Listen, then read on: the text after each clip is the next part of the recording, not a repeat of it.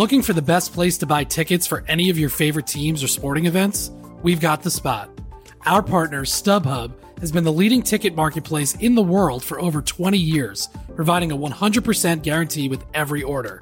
From a worldwide selection of live events, the widest choice of tickets and industry-leading partnerships, StubHub has what you need to purchase with confidence. StubHub, an official partner of The Athletic.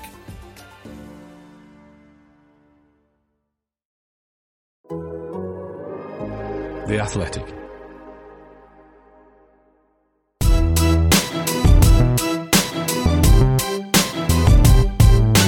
It's Straight Outta Cobham, a show about Chelsea FC from The Athletic. On this episode, Chelsea toil at the Vicarage before Ziyech answers Tuchel's prayers. We preview Saturday's derby date at the London Stadium. A Chelsea legend joins us to look ahead to this week's FA Cup final. And lots more stuff about officially the best club in the world. Available for free wherever you get your podcasts and ad-free on The Athletic. This is Straight Outta Cobham. I tell you what, there's never a dull moment in the world of Chelsea Football Club, is there, listener? Plenty for us to sink our teeth into today. Later, we'll preview the Women's FA Cup final in the company of Chelsea legend Katie Chapman. Now, though, let me introduce two legends in their own households. From The Athletic, it's Simon Johnson. Hello, I'm just wondering if you've got the right person again. I think my wife is downstairs. I'll just get her. Your daughter says very nice things about you, Lee. Also with us today, Sam Parkin. Morning, Sam.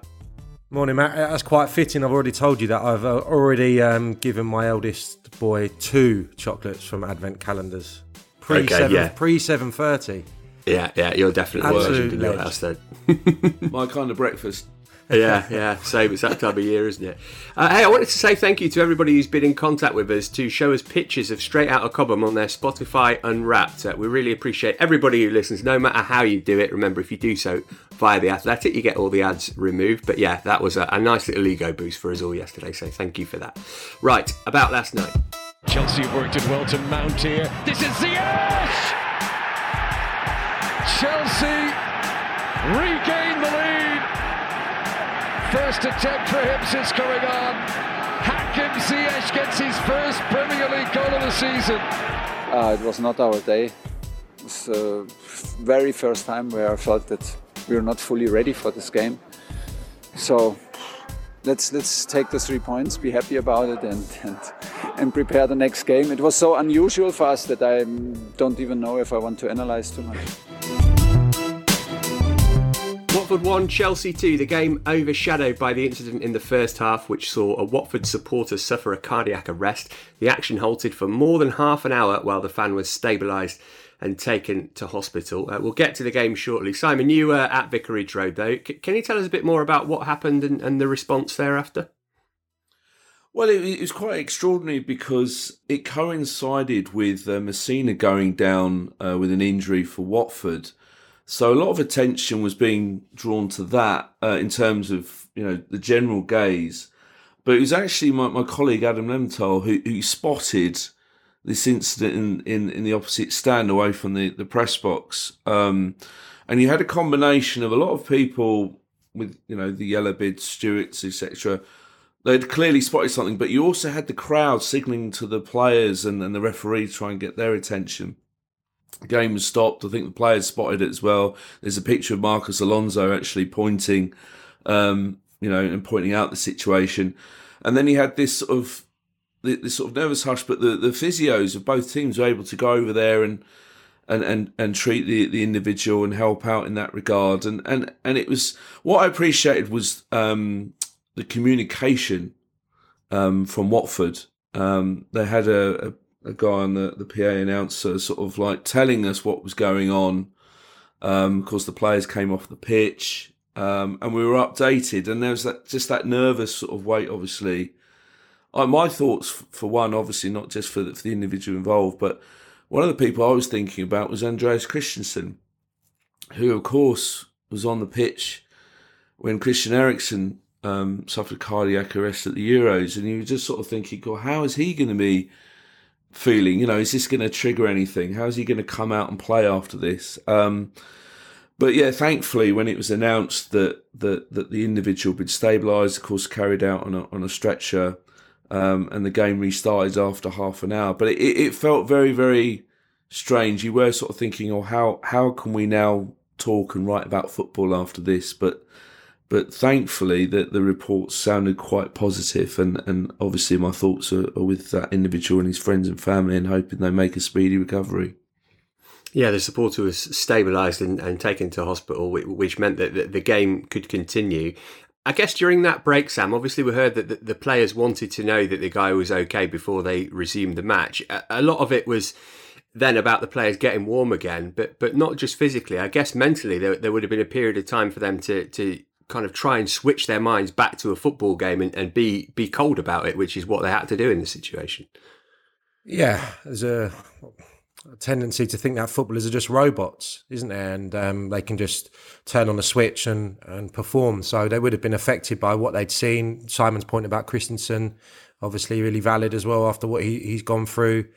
And I think just psychologically, you build yourself up, don't you, for a match, for that first whistle, kickoff time at 7:30 last night. So to have that interrupted, to go back into the dressing room and to have witnessed what they did, it's really difficult to get going again. So it was interesting to hear that the players were in dialogue, the management were in dialogue with the officials to make sure that the guy was on the mend, and then they were able to resume. So it was difficult for a number of reasons. Probably gave both managers an opportunity to have a little bit of a team talk during that period and get going from afresh. Not that it did Chelsea too much good, because they were slow out the blocks again. Yeah, let's get to the game then. Simon, Thomas Tuchel said it was the worst performance under his reign. Kind of difficult to argue with that, but the beauty of it almost is that they produced that pretty rotten performance and managed to come away with 3 points.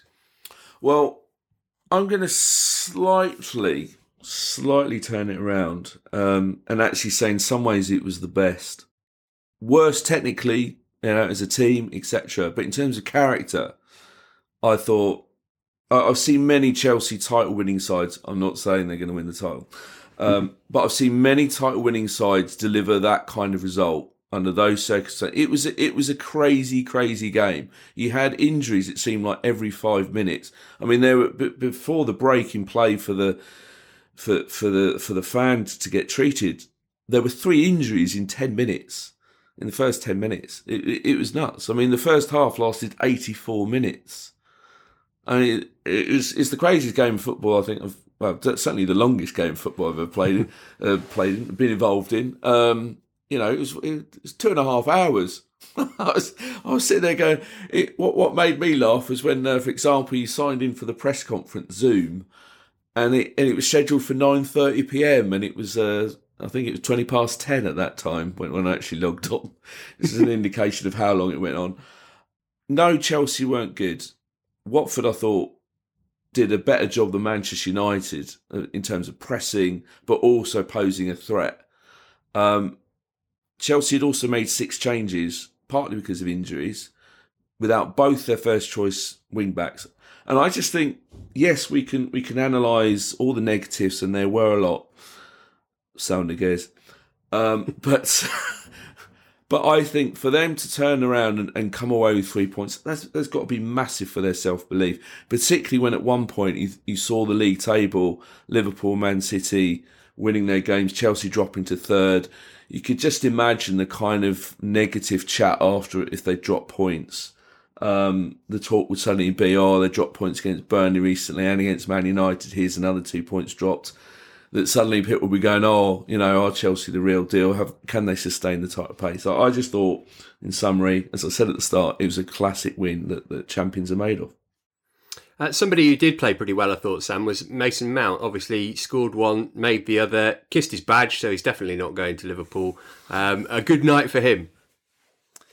I thought he was really good, and that was aside from the 2 goal involvements. Obviously, it was a really well taken goal and a lovely assist, but I just thought his decision making in his passing throughout, some horrendous spells for Chelsea when they were, especially early, under big pressure, never really had control of the game, which is so unlike Chelsea. I mean, so wasteful in possession. I looked at the comparisons between last night and the Brentford game, which I thought was quite a good barometer, considering they were both ugly away wins. I think more in keeping with that kind of champions, the necessity to win games like that. I think the Brentford game was, because last night I just thought, they were so poor with possession. 30 losses of possession, 22 turnovers, and to see Chelsea just shade possession. Sometimes your eyes feel like they're cheating you, but when you look at the stats this morning, in all departments, Watford probably just shaded that game. But going back to Mason, I thought he was really good. And, I noticed that towards the end of the first half, I don't know if Simon did in the ground, but his position seemed to change from being one of the forward three to being part of the midfield. And I thought that Thomas Tuchel said as much in the press conference that Ruben Loftus-Cheek was a number 6 by himself in the second half. And Mason and I think Ziyech towards the end were kind of playing as number 8. So it was the same change they made at Tottenham to just probably get a bit more control in the midfield and have latterly it was Havertz and Lukaku as a front two. That's what it looked like to me. But I think because Mason's so adaptable, so technically good, so tactically good, he can make those little changes whether they're in possession or without the ball. But yeah, that's a big plus because he's not been himself so far this season. And, I thought he was great in what wasn't a brilliant attacking display last night. Not brilliant defensively either, but slightly surprising, Simon, to see Andreas Christensen get a start. You'd written for The Athletic about this contract standoff, and Thomas Tuchel, I think to all our surprise, directly referenced it in his pre-match press conference. So there he was out there. Was that more about Thiago Silva having played so much recently, or was that some kind of mediation between Christensen and Chelsea? Well, as some of my delightful Twitter responses pointed out, I was under the impression that I was told earlier yesterday that he was being lifted out again, and I tweeted, much to my regret, I tweeted that possibility about half an hour before the teams were announced. So inevitably, when the team was announced and he wasn't, I got bombarded with delightful comments from some people. But yes, it was a deliberate decision to try and rest Silva, but of course that backfired because the performance was so bad in the first half. He was brought on in the second half. The reaction from the Chelsea fans when he came out to warm up at half time, the Chelsea fans was treated him like this saviour, to come and save the day, and he was typical. But back to Christensen, I've basically written a piece that questions not only sort of Tuchel's treatment of him, but why people have such an issue with Christensen wanting to ask for what he's worth. There's this big sort of, but he's reneged on 2 agreements. Well, no, because nothing was actually ever signed. Sam will know this better than me, but a player when he's in contract negotiations has a right to change his mind and ask for this, ask for that. Just because we're sort of making it public, this is fairly common for these sort of things to happen. I want this, the club say this, da-da-da. It's just that, unfortunately, us journalists are sort of being able to talk about the situation, say, this has been agreed, now it's changed, blah, blah, blah. And it's just muddied the water somewhat. And for Tuchel to sort of make out that, that means that Christensen doesn't mean what he says when he says, I want to stay at Chelsea and I love Chelsea and all this kind of stuff.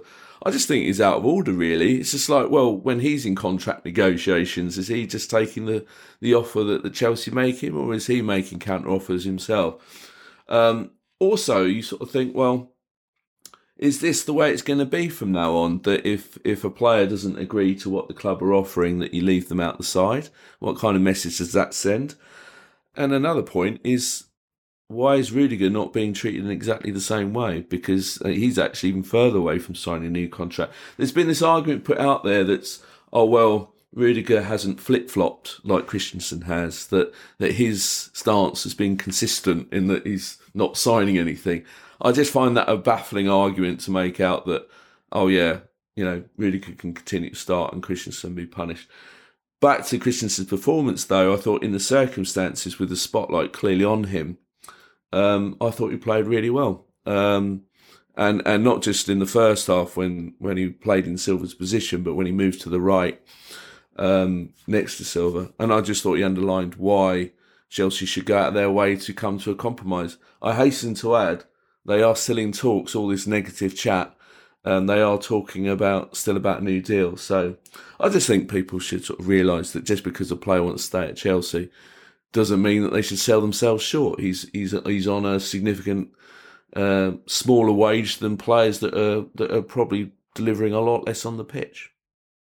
The other thing in play here as well is that the representative will be doing, the agent will be doing the majority of the talking, and Andreas Christensen will just want to play football, but his agent, his representatives will know exactly what type of money the rest of the guys are on, what he's worth, and what they want to get out of this deal as well. So it takes still a young man, it takes a bold character, it takes a certain degree of maturity that you maybe don't get to the end of your career where you say, actually, I just want to get this signed. I just want to play football, go back on, go back to what we were previously offered or whatever and get it signed. So I think there's a number of things in play here. And I'm sure that Andreas Christensen just wants to play football essentially. Well, one defender who did sign a contract earlier this season was Trevor Chalobah. As Simon pointed out in his piece, those negotiations far, far simpler. But he picked up what looked like quite a nasty injury last night, Simon. What did Tuchel have to say about that in his press conference? The most indication I got, he sort of said on the TV broadcast that he was worried about it. One of the radio interviews, not that I heard it, but I spoke to one of the people that interviewed Tuchel, who asked the question directly, said that he thinks it's a bad one. That was the words that were conveyed to me secondhand.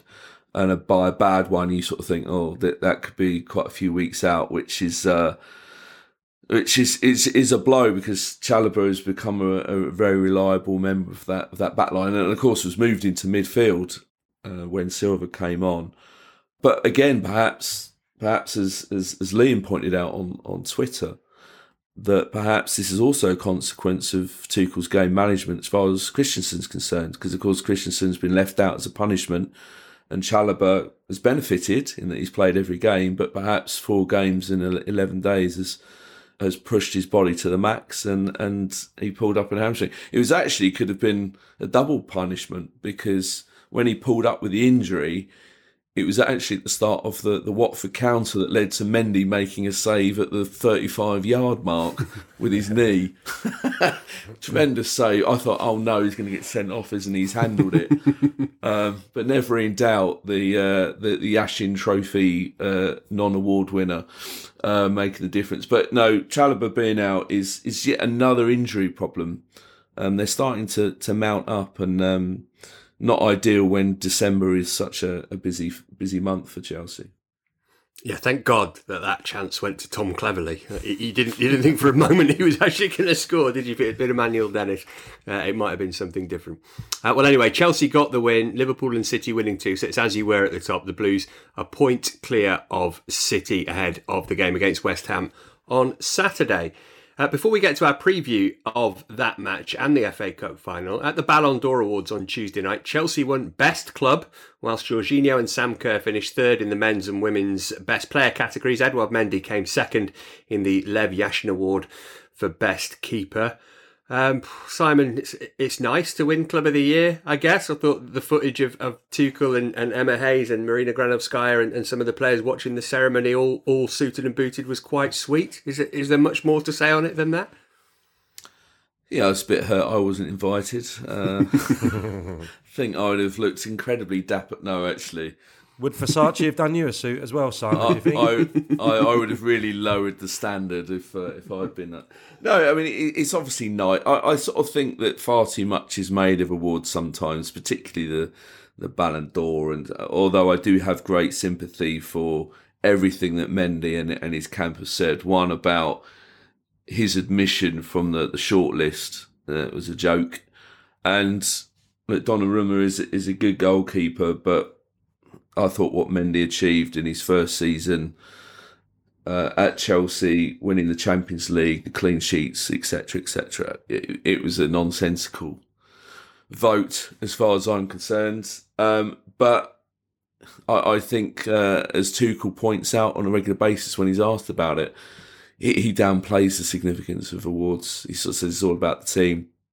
And for him, it's all about trophy. Like what the best award as far as a football, I'm sure Sam would agree, would be to have a winner's medal rather than a personal accolade, which is nice on the mantelpiece, but a real sort of great sort of reminder of what you've achieved in your career is what you've done with your teammates, not what you've done as an individual. It feels like the Ballon d'Or. I know it's been around for a long time, but it's almost exclusively at the moment just for Ronaldo and Messi to try and outdo each other as much as anything else. The best club thing, Sam, I do quite like that because the club part of that is quite important, isn't it? If they just said, we'll give it to Chelsea because they won the Champions League, well, fine. But it is about the women's team as well, isn't it? And the kind of integration between those two teams to make one club, if that's not an incredibly cheesy thing to say. No, absolutely. And enormous credit to the strides that have been made by Emma Hayes and the women's team. Yeah, I don't think that they probably even get in the conversation if they hadn't have gone so deep in the Champions League and won the WSL. So it's the collective. It's also the element of Thomas Tuchel coming to Chelsea after a difficult period and hitting the ground running, probably combined with the influx of the academy players that have become mainstays of the side. I think that's another ingredient, definitely. But I suppose the women's team have progressed so far in the last 5 years. That Champions League final, yes, it ended in defeat, but that was a culmination of what's gone on. Better players come in and improve in that squad. But yeah, I mean, it's an award for everyone, isn't it? And yeah, I think the collective can be really proud of what's happened over the last 12 months, and it's reward for that. Well, the award that Chelsea want more than any other this season is the Premier League title. Their next step to try and securing that comes at the London Stadium on Saturday. We'll look ahead to that game next. Looking for an assist with your credit card, but can't get a hold of anyone? Luckily, with 24/7 US-based live customer service from Discover, everyone has the option to talk to a real person anytime, day or night. Yep, you heard that right. You can talk to a real human in customer service at any time. Sounds like a real game changer if you ask us. Make the right call and get the service you deserve with Discover. Limitations apply. See terms at discover.com/creditcard. This episode is brought to you by Michelob Ultra, the official beer sponsor of the NBA. Want to get closer to the game than ever before? Michelob Ultra Courtside is giving fans the chance to win exclusive NBA prizes and experiences like official gear, courtside seats to an NBA game, and more. Head over to MichelobUltra.com/courtside to learn more. West Ham versus Chelsea is a 12:30 kickoff on Saturday. Thomas Tuchel not that thrilled about that, given what his players have been through in midweek. In spite of that, though, Simon, it feels to me like this is actually quite a good time to be playing West Ham because their form has tailed off quite spectacularly in the last few weeks. They had a win in Europe, but lost 2 of their last 3 and pegged back in the last minute at home by Brighton midweek. Yeah, but I just think I'd still be wary about sort of thinking West Ham are there for the taking. I think that they have been a very good side under David Moyes.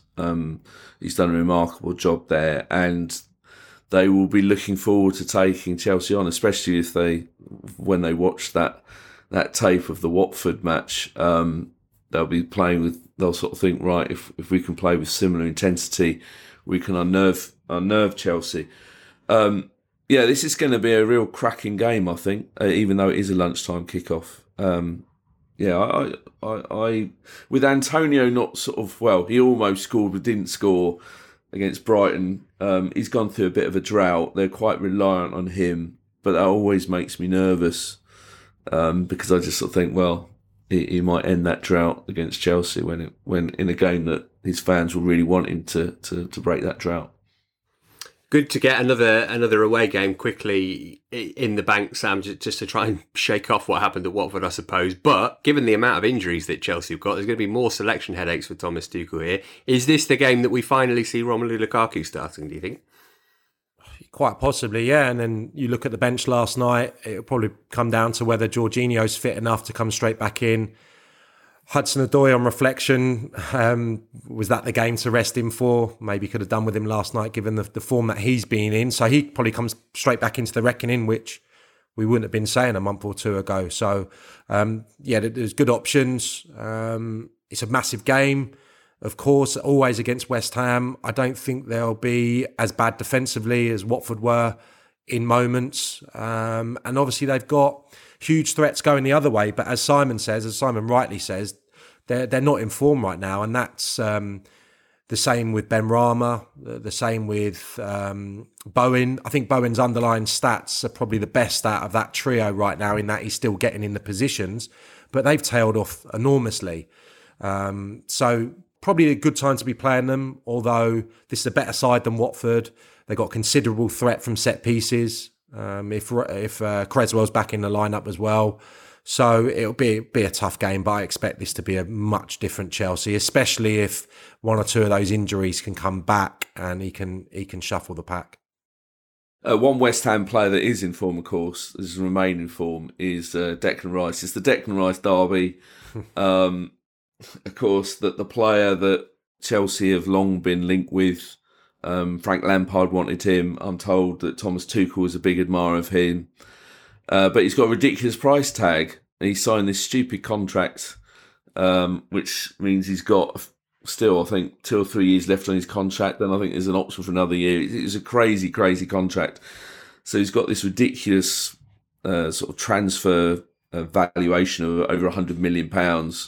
West Ham have got all the power. And unless sort of Declan Rice agitates for a move, and we saw how well that went for our Harry Kane last summer, I can't see him going anywhere for now, which is great news for West Ham, because he's so instrumental to them. But if you're one of his admirers, like a Chelsea or Man United, you're going to be frustratingly sort of thinking, oh, that's the player that can really boost their midfield for many years to come. But he's a bit out of our price range. Sam, this is very unathletic, but here's a totally fictitious piece of transfer nonsense that I'm going to ask you about.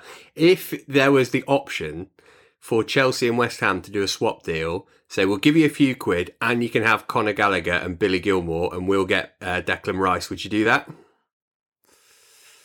No, I wouldn't. I'm a huge admirer of Declan Rice, and I haven't always been. I didn't see it. Covering West Ham games when he first broke into the side, invariably there'd have been cup competitions, but I just didn't see it at all. And then I think the progression in the last year has been incredible. And I don't think I said it on this podcast, but last week I was championing Reece James as the best player in the country right now. Possibly not true after the Man United game, maybe Salah now. But the only other player in that conversation at this moment is Declan Rice, I would say.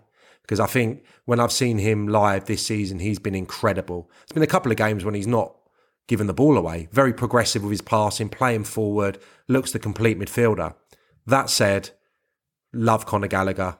Absolutely think he's been a breath of fresh air the last couple of seasons. His low moves. He should get an opportunity at some point. He's not probably going to go straight into the midfield regularly next year, but he should be around it.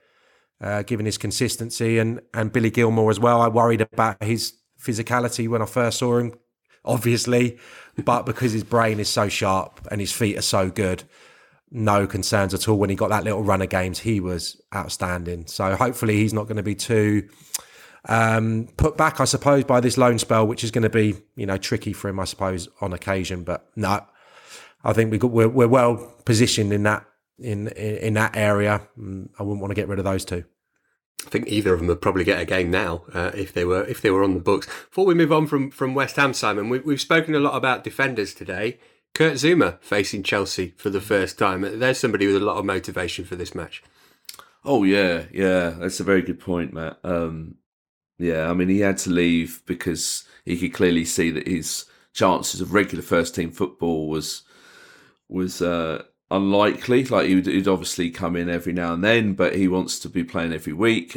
Chelsea also saw it as an opportunity to bring some money in. He was always one of the most saleable assets that they had, and it's been a good move for him. He's been playing well for West Ham, and I think he scored his first goal from a set piece quite recently, because Chelsea fans know fully how dangerous he can be. He always seemed to. There was never any doubt about his ability in the air. So I'd suggest that Chelsea, in an attacking sense, aim crosses away from him on Saturday, and when it comes to defending set pieces, make sure he's well marked.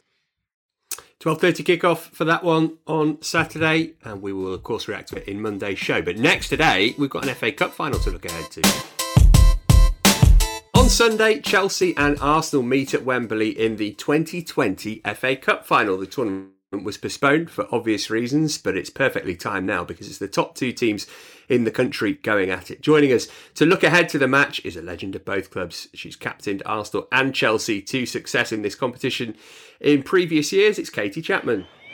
And there it is, the first Wembley winners of the Women's FA Cup are Chelsea. And they have their first piece of major silverware in their history. Emma Hayes has done it. She has led Chelsea to the FA Cup, and in the first Wembley final, it will be Chelsea's name in history as the first to win it here. Katie, this is the FA Cup in association with Katie Chapman in a lot of ways, isn't it? Because you won it 10 times as a player. Your 10th was against Arsenal when you captained Chelsea. It's a competition, clearly, which you hold very dear. And this final looks like one of the most mouth-watering we've had in years, with clearly the best two teams in the country at the moment going at it. Yeah, absolutely. I think, the FA Cup has always been the one that you want to play in, the trophy you want to compete for. And I think, having the opportunity now as a female to play at Wembley Stadium, why wouldn't you? And I think always with Chelsea and Arsenal, the rivalry between them two teams, obviously they're battling it out in the league. It's going to be a great game. And they're playing it. They've scheduled it this weekend, I believe, because it's the 100th anniversary of when the FA banned women from playing football. So it just shows like the about turn of the sport, obviously over that period, but really over the last 10 to 15 years. What was it, 2015 when you captained Chelsea at Wembley in this competition? Yeah, for the first game at Wembley, yeah. And I remember that so prominently in my mind. It was a great occasion. I remember walking into the stadium thinking, wow, like having the opportunity to play, the home of English football was something special. In terms of the two teams this season, Arsenal beat Chelsea in the league earlier in the campaign. They are much improved, aren't they, under Jonas Eidevall, it would seem? Yeah, definitely. I think if you look at this squad of players, they've got an unbelievable squad of players at Arsenal. And, they've always been a great team. They've not been sort of in and around it recently, but they've always been up there competing. And, this season looks really exciting. They're going to be the team to compete with Chelsea. Do you think the international break this week will affect things at all? Because obviously it means that both managers have had less time with their players.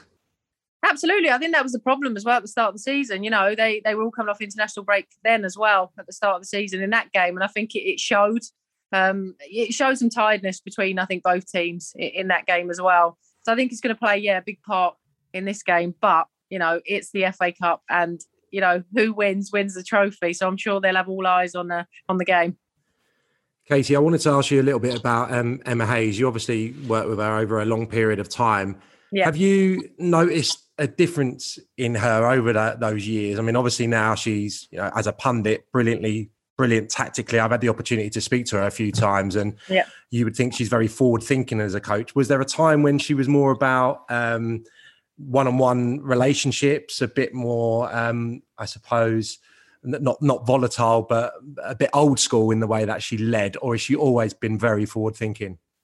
She's always been very forward-thinking, very open to learning and learning new things, trying, she's not scared to try different tactics or a different formation or that sort of stuff. She'll change it when she feels like it's right to change it. And she always believes in change. I think working, I've seen her develop, from being the assistant at Arsenal to going and playing under her at Chicago and then obviously at Chelsea. She always says that she learns. And when she got fired in Chicago, that was the biggest thing for her, because it's not all plain sailing. You've got to work for things, and sometimes it's really, really difficult. And, I think it shows now that she is one of the best, female coaches in the world. Hi, Katie. You're talking just there about Emma learning. What do you think she would have learned from that opening day defeat against Arsenal? And in terms of the FA Cup being at stake, could there also have connotations with the league in terms of whoever wins this will have a psychological advantage going forward? I think from the first game of the season, she's learnt she's not going to lose again. And I think, in their first few games as well, they conceded quite a few goals. And I know that Emma prides on not conceding. So I think she, has rectified that now because they've not conceded in, I don't know how many games it is now. And you know what? The FA Cup's a really hard one because, it is a knockout tournament, is it? Everyone gets the opportunity to play in it and anything can happen on the day. You've got to be the best prepared and hope that your team sort of goes out there ready to, win the game, and the occasion pulls them through that and the fans. But yeah, it's hard to say. I think, another win obviously for Arsenal will give them, massive confidence going into the league, won't it? So, yeah. Katie, we often talk about Frank Kirby and Sam Kerr as the key players for Chelsea. There'll be a lot of our listeners who will be watching this game who maybe don't watch the women's team that much. Who else should they be looking out for in the Chelsea lineup? I think at the moment who's playing really well is Jessie Fleming and Erin Cuthbert. I mean, they've, didn't start, they haven't played much football within the team, but they've been given the chance and they've taken their opportunity. And I think you've seen them, cropping up with goals. Melanie Leopolds as well, I think, is one that goes understated sometimes in that midfield. She does all the doggy work. And sometimes I'm like, that's what I used to be. I used to be that person, quite understated. You'd work really hard in the centre of the park and not really get that much acknowledgement. So I think she's one that needs, to speak about. Before we let you go, give us a prediction, please. My prediction's 2-1 Chelsea. Do you know what I hope for the neutral, that we see lots of goals? Because I think if you look at both teams, both squads, there's a lot of potential for goals within them, or there's not.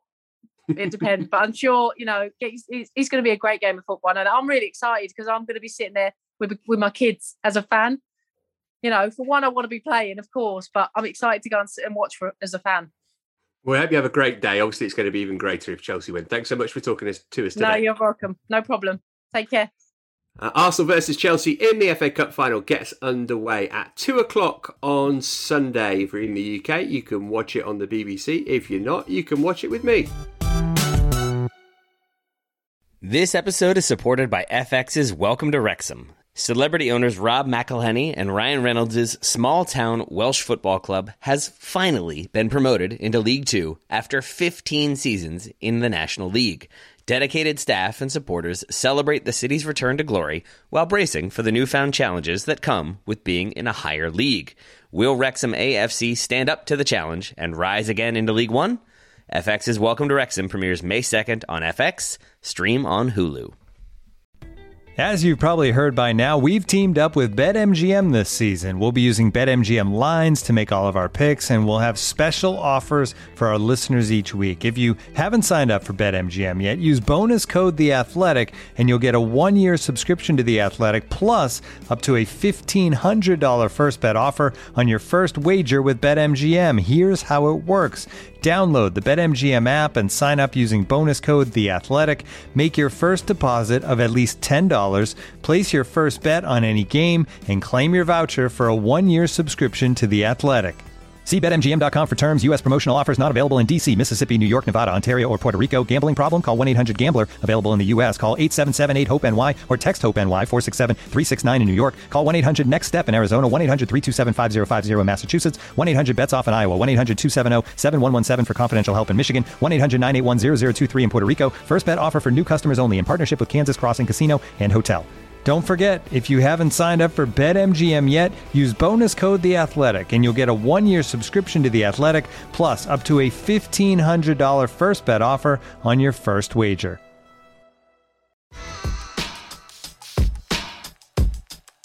Elsewhere in Chelsea news, former Chelsea player John Sillett passed away earlier this week at the age of 85.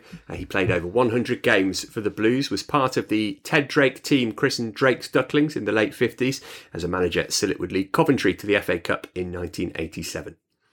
We now know that Chelsea's first game at the Club World Cup will be against one of Al Hilal, Al Jazeera or Auckland City at the semi-final stage. The date yet to be confirmed. The tournament takes place between the 3rd and 12th of February. It means Chelsea's Premier League games against Brighton and Arsenal have been postponed. Simon, that means it's going to be nearly a month between Premier League games for Chelsea. That's an interesting little wrinkle into the title race.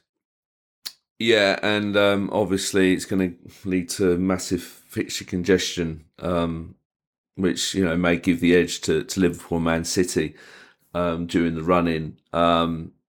But this is the price of success, isn't it? If you're going to win Champions Leagues and being FIFA Club World Cups, it's not the worst place to be, but I would say that could be a significant factor.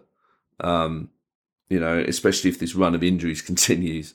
Although they may appreciate playing in some warmer weather for a week. It's like a little unofficial, tour to the Middle East. But yeah, it's just frustrating, isn't it? I know people say, oh, it's snobbery and we have to include teams from other associations. But really, to have like this first, second round, then Chelsea playing limited opposition to play what's going to be Palmeiras in the final, let's be honest. It just seems an unnecessary amount of time for what really should just be a one-off game. Sam, I was going to suggest that Chelsea maybe just send the kids to this, but actually Simon's just convinced me there that a week or two's warm weather training might be quite a nice sell for the first team squad, no? Just get out of bleak old England in January and do a bit of training and have a little kickabout in a game that if you win it, brilliant. If not, nobody's really going to be that bothered. Yeah, it's a bit of a luxury, isn't it? Getting an opportunity mid-season to recuperate. I don't think sending the kids would go down particularly well, Matt. Across the globe, I think they'd get a hell of a lot of stick for that. I mean, it'd be lovely for the supporters to be the best team in the world, and for the players probably for a period. But I think that's where it stops. I agree with Simon. I just think if last night's an example of how stretched the squad can become and how difficult some of these tricky Premier League fixtures will be, if you haven't got your bigger hitters, then there can be some precarious weeks ahead in the new year. That said, Liverpool are going to have to contend with maybe losing Salah and Mane for a period of time. But yeah, I think it makes it tricky for Chelsea to go all the way if the fixtures are going to be stacked up. But I think Chelsea should go all out to win this. They had a chance. It's a trophy that's very hard to win because you have to win the Champions League to do it, and of course. They fluffed their lines in 2012 with the mighty Rafa Benitez at the helm, who's currently having a whale of a time at Everton. Blue doesn't suit him, does it, Rafa? Basically, that's what we've learned. Well, I think he thinks any colour suits himself, but. But leaving my personal opinion aside, no, I think it's important that Chelsea sort of like they did with the Super Cup, go all out to win it. It's certainly going all that way. You don't want to come back having lost. It could actually, flipping the coin here, winning that trophy, a bit like if you win the League Cup at that time of the season, can actually give you that confidence boost, that bit of momentum going to the run-in. So it's twofold. Yes, it's a difficult timing, but it could, on the other side of things, actually give an injection of self-belief. Yeah, we'll find that out in February. In terms of the academy development squads, etc., Chelsea progressed to the third round of the EFL Trophy after overcoming Forest Green Rovers on Tuesday night. After a 1-1 draw, the Blues won the subsequent penalty shootout. It's the first time they've reached that stage of the competition since 2018-19. Many of those players will be involved in the PL2 game away to Derby on Friday night. You can watch that with Sam on Chelsea's online platforms. And the under-18s host Arsenal at Cobham on Saturday morning. Right, after 2 weeks' worth of flawless quizzing from our contestants, I've had a long, hard look at myself and concocted what I believe are 6 questions which are a level above previous ones in terms of difficulties. Let's see how the chaps get on. All the questions relate to Chelsea and West Ham in some form or fashion. Simon, extraordinary performance from you last week. You're up first here. Let's see if you can maintain it. No. Yeah, I don't think you can. Where's Lucy's dad? Bring him in. Lucy's dad made a guest appearance earlier and was very proud of the fact that he got Frodo Grodas the other week. So I'm interested to see how he gets on with these. Right, Simon, here you go. Who scored one of his 2 Chelsea goals in the 2-1 defeat at Upton Park in March 1998? Oh, brutal. Yeah, it is brutal because you've been too good at it. 1998. Yeah. Oh, my word. Only played 13 games on loan, second half of 97-98. There's a clue. Oh. You're still not going to get it, so. Oh, well, thank you, Matt, for that. rightful lack of confidence. I'm already going to concede. Well, Parkin looks puzzled. There is an opportunity to steal if you'd like. Well, I would have been around, wouldn't I? So, who wasn't very good and used to come and train with the reserves? What was the Italian guy's name? I can only think of one of the Scandies. I'm going to go for Jess Hogg. Ooh, it's not a bad shout. Random. That's up there with Frode Grodas, isn't it? I'm afraid you're at the wrong part of Europe. What the answer we were looking for was the Frenchman Laurent Charvet. Played 13 games on loan. Never in a million years. Equally as obscure. And did train with the reserves a lot. Laurent Charvet. Oh my word! I haven't heard his name since 1998. I don't think. Sam, we're back to more modern times for your first question. Who got sent off in the game between West Ham and Chelsea at the London Stadium last season? Blimey. Yeah, it's difficult, isn't it? Give me 98. It was a centre half, wasn't it? That was a West Ham centre half. You're trying to lead me to give you a clue, and I'm not. No, it was, but I can't think of his name.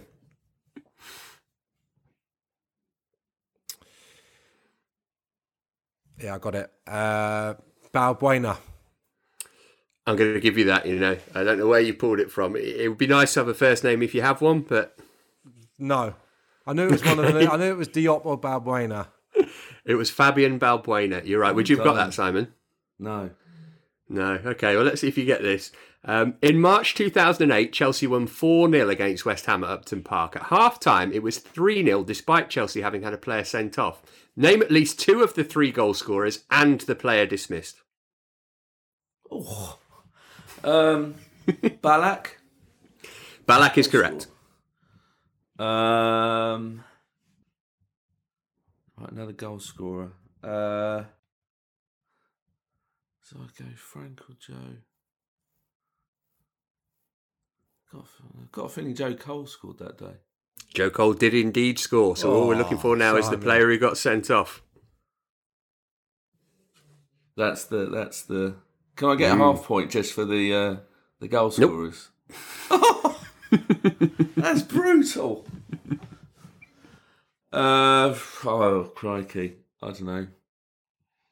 Defender. This. Carvalho. It was Frank Lampard who was also the other goal scorer. Yeah. Damn it. Hard luck. Right, Sam. Question number 2 for you. In 1975, Chelsea won 1-0 at Upton Park. The goal scorer that day was once described by the Times newspaper as 6 feet 4 inches of hardcore centre-back who had an unsentimental way with a headed clearance. Name that hardcore centre-back. That's the year I was born. 1970.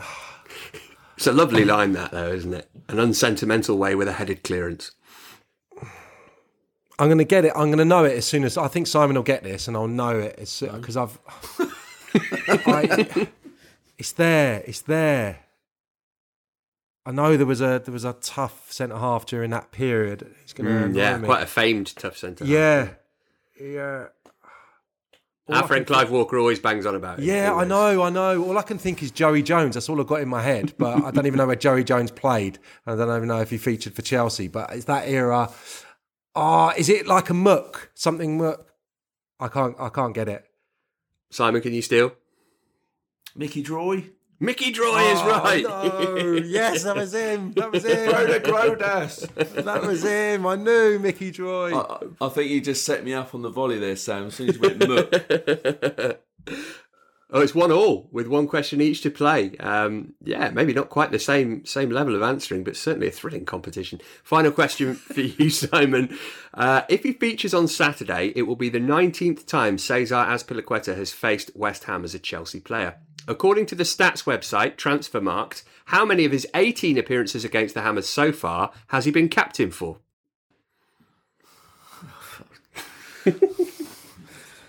Almost swore then. How do you come up with this stuff, honestly? It takes hours and a vast team of researchers that I employ at my own personal expense. Does this take longer than everything else? Yes, it quite often does. I started it on Monday. It's Thursday now. Wow. How many times has he been captain? Well, let me figure this out. He obviously only took the armband officially a couple of years ago. You did really well with this style of question last week when it was how many goals did Edding score against Man United, so I think you can do it. I might go with the same answer, 5. 5 is absolutely correct. Oh, what? Right, 5 is my lottery number. All right, so it's 2-1, so you've got to get this then, Sam. Final question. Where was N'Golo Kante listed in the Ballon d'Or top 30 rankings? I've looked at this morning. He is, I think he was 5th as well. It's absolutely correct. Oh, 2-2's the final score. That was really high standard. I was going to ask what number did Mason come, but then you were asked about that on Chelsea TV last night, so I had to change it. It's 19th, wasn't it? Yeah, it was. Yeah, same as his squad number. Oh, well done, guys. That was great. And I feel a bit better because you both got one wrong, and you two should feel good about yourself because you both got 2 right. So everybody's a winner, really. Well, I'm taking a moral victory because that's the only kind of victory I can get on this quiz. Because, like Newcastle, I still haven't got a win. But I got those 2 goal scorers, so there you go. I'm Sam, forgive me, but I want half a point for saying Joey Jones on the podcast because I've just looked him up and he did in fact never played for Chelsea, did he? 78 times, mate, at left back between 82 and 85. So there you go. So I thought you were going to say half a point for saying Mook. Hey, Mickey Droy goes into the Frodegrade Ass Hall of Fame. I think we can say that with some certainty. Right, before we go, Simon, can you tantalise listeners who aren't currently subscribers to The Athletic with tales of your current and upcoming agenda? I can tell you about a piece I've sort of written this morning, which is about Ziyech, who put in yet another classic Ziyech display off the bench at Watford. And I tweeted, and I've pretty much written what I've tweeted. He baffles me. He can just do the worst things and then be influential like he was with the goal. So I just sort of done a bit of a U-turn on what I wrote in October, where I was sort of saying, he's running out of time to prove himself. And now I'm sort of saying he's despite his flaws, he's showing he is valuable and should stick around, not be sold in January. There is a big piece in the pipeline, but I can't tell you about it. It's game dependent is all I can say. Well, that's a good reason for people to sign up so they can read it. Briefly, Sam, before we go, Ziyech, we hardly mentioned him there in our Watford chat. That was some finish, and actually when he came on, Chelsea looked a bit more stable, even though he was in a kind of slightly funky, unusual position, as were most of the players by the end of the game. Yeah, he was just fitting people in, really, wasn't he, towards the end? And we're not going to see all those players on the pitch. I remember the start of the season was, how's he going to choose 3 of this plethora of options he's got, and then all of a sudden you had, I think, 5 or maybe even 6 of the forward players on the pitch in tandem last night. So yeah, I mean, he gave the ball away a few times early, but when you got that quality on the pitch, that was liable to happen, even though it was not a good performance, not a great night as a spectacle. Ziyech popped up, brilliant finish. So yeah, he comes into the reckoning for the weekend, definitely. Yep, we'll see if he starts against West Ham. We'll be reacting to that game in Monday's pod, of course. We'll also be looking ahead to the final group stage game of the Champions League against Zenit. Until then, though, many thanks to Simon, to Sam, to Katie Chapman for joining us earlier, to Lucy and her dad, and mainly to you, listener. We'll speak to you again on Monday. Bye for now.